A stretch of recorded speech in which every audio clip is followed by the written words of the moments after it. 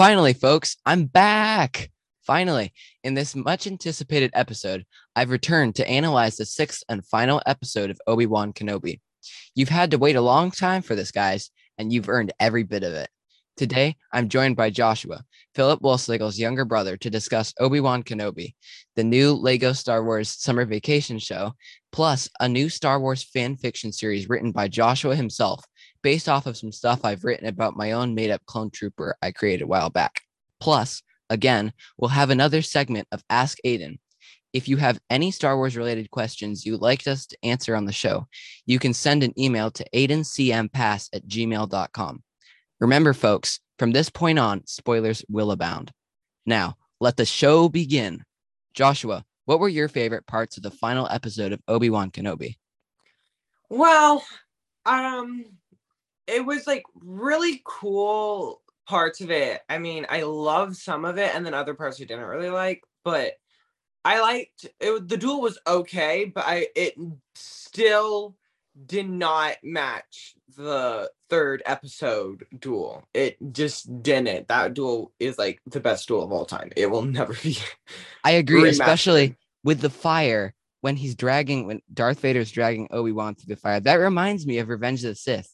When he was being burned, or Anakin was being burned. So yeah, I definitely think that couldn't quite be beaten, but it was still also really good. Yes, and I kind of wish that there was more Padme mentioned or stuff like that, because she did play a big part.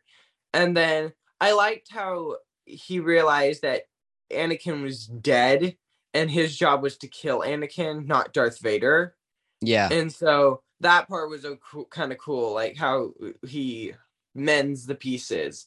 And I kind of know that he would never have been able to kill him.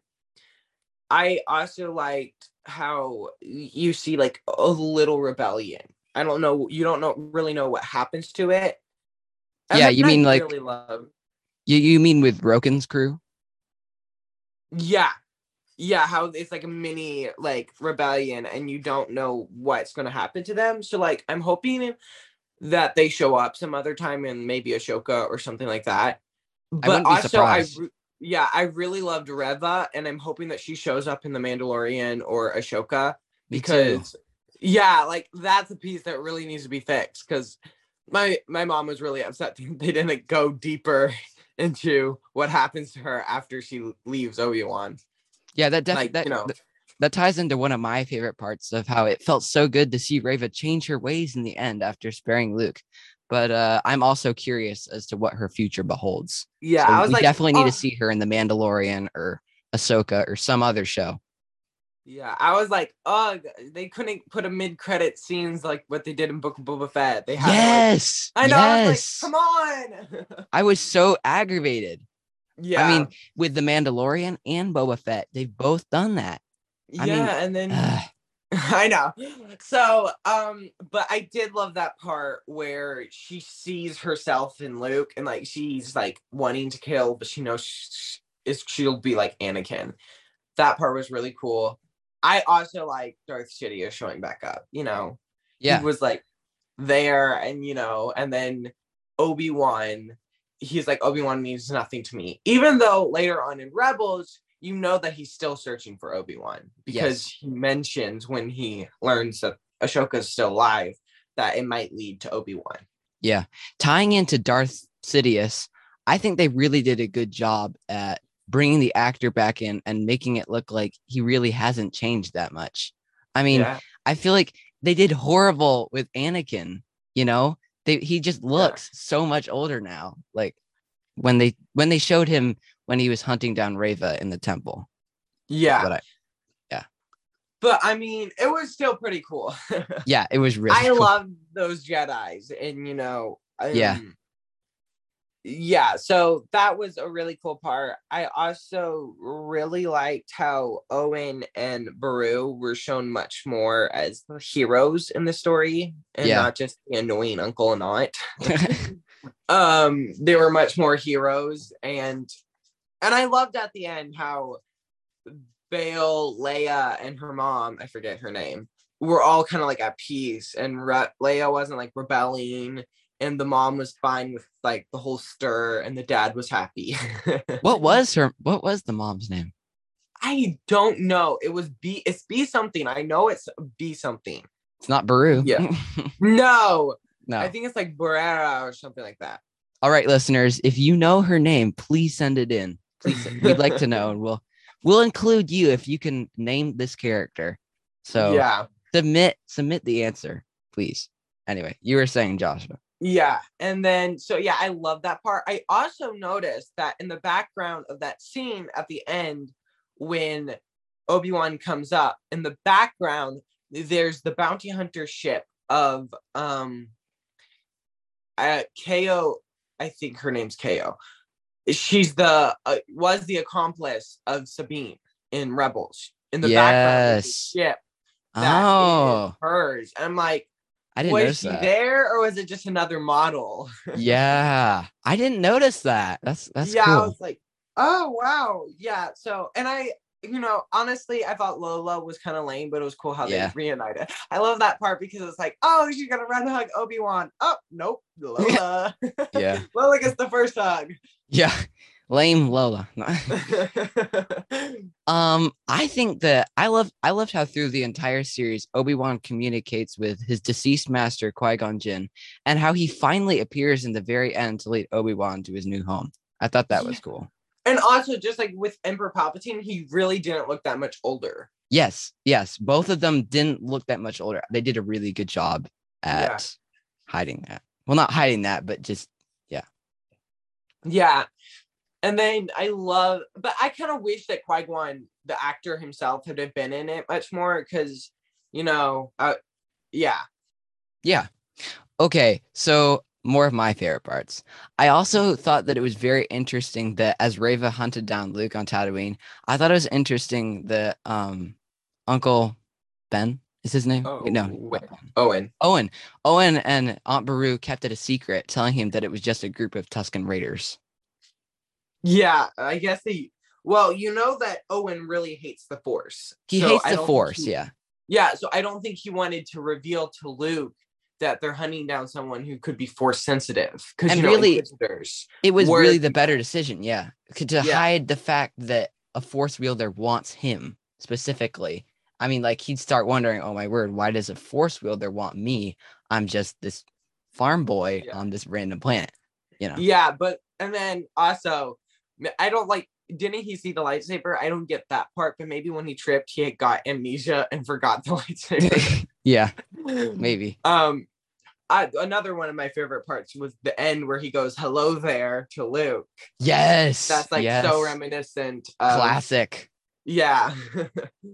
Yeah. Oh, and also, can't leave this out, my favorite part of the entire show. The final face-off between Obi-Wan and Darth Vader's near-death experience. Shades of the animated show Rebels comes to mind when half of Vader's helmet was sheared off.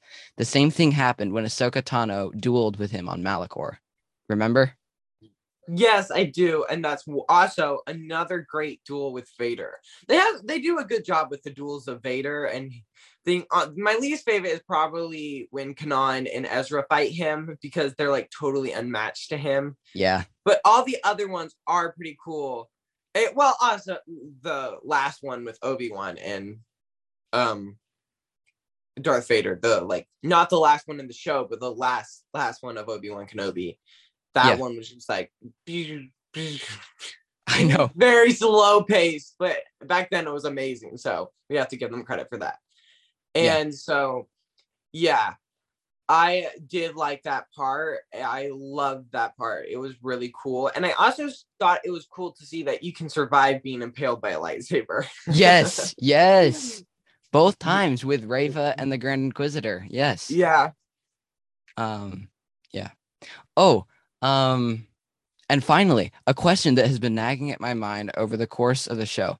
In Leia's famous "Help me, Obi-Wan Kenobi, you're my only hope" transmission, why didn't she reference her previous relationship with him, addressing him as the two had never met?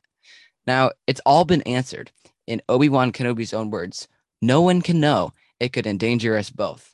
My theory is that in the case that the distress call had fallen into wrong hands, the receiver wouldn't discover that the two had that previous relationship. you know? Okay, that does make sense now. Yeah, because But it was nagging at my mind the whole time. I was I like, know, I was like, yeah, that's kind of what I felt too, how it kind of like pushed against what the fourth movie is. Because in the fourth movie, there's little to no recognition in Leia over Obi-Wan Kenobi, besides the fact that it knew her father. And even like when he dies, she's there, but she like shows no emotion. yep, It's like Luke that shows the most. yeah. Okay, was there anything that you disagreed with from the episode? Okay, so there were some like I really the duel with Obi-Wan, I really didn't like how Obi-Wan in the end it was Leia who freed him. I felt like it should be someone else like Qui-Gon or someone who's much more impactful on his life, or even younger Anakin, like knowing that. I also didn't like how the Grand Inquisitor, like in the last episode, he plays such a little part. Yeah, he Yeah, does I play was a like, pretty oh, small part. I was hoping for a bigger lightsaber duel, like all the Inquisitors fighting Obi-Wan. Good That would have been point. a cool duel. But no, it's just really like the Grand Inquisitor himself only uses his lightsaber once, and that's to chop off that guy's head. Yeah, yeah, So yeah. yeah. Okay, so now for the Ask Aiden question of the day. What would you rate Obi-Wan Kenobi on a scale of 1 to 10, submitted by Phoebe Morris? Alrighty, so that one is a hard one. I will say that if you were expecting a big Jedi show, I would say it was a 3 or a 4 because it really wasn't. It was more of a coming to terms show. Yeah, Like yeah, it really wasn't a Jedi show. I mean, you have that one duel at the end, and that's really the end of the Jedi part.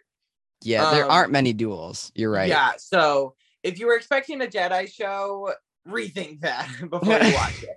I Otherwise, yeah, on like filming and all that stuff, it was a pretty good show. Like I would give it a 7 to an 8.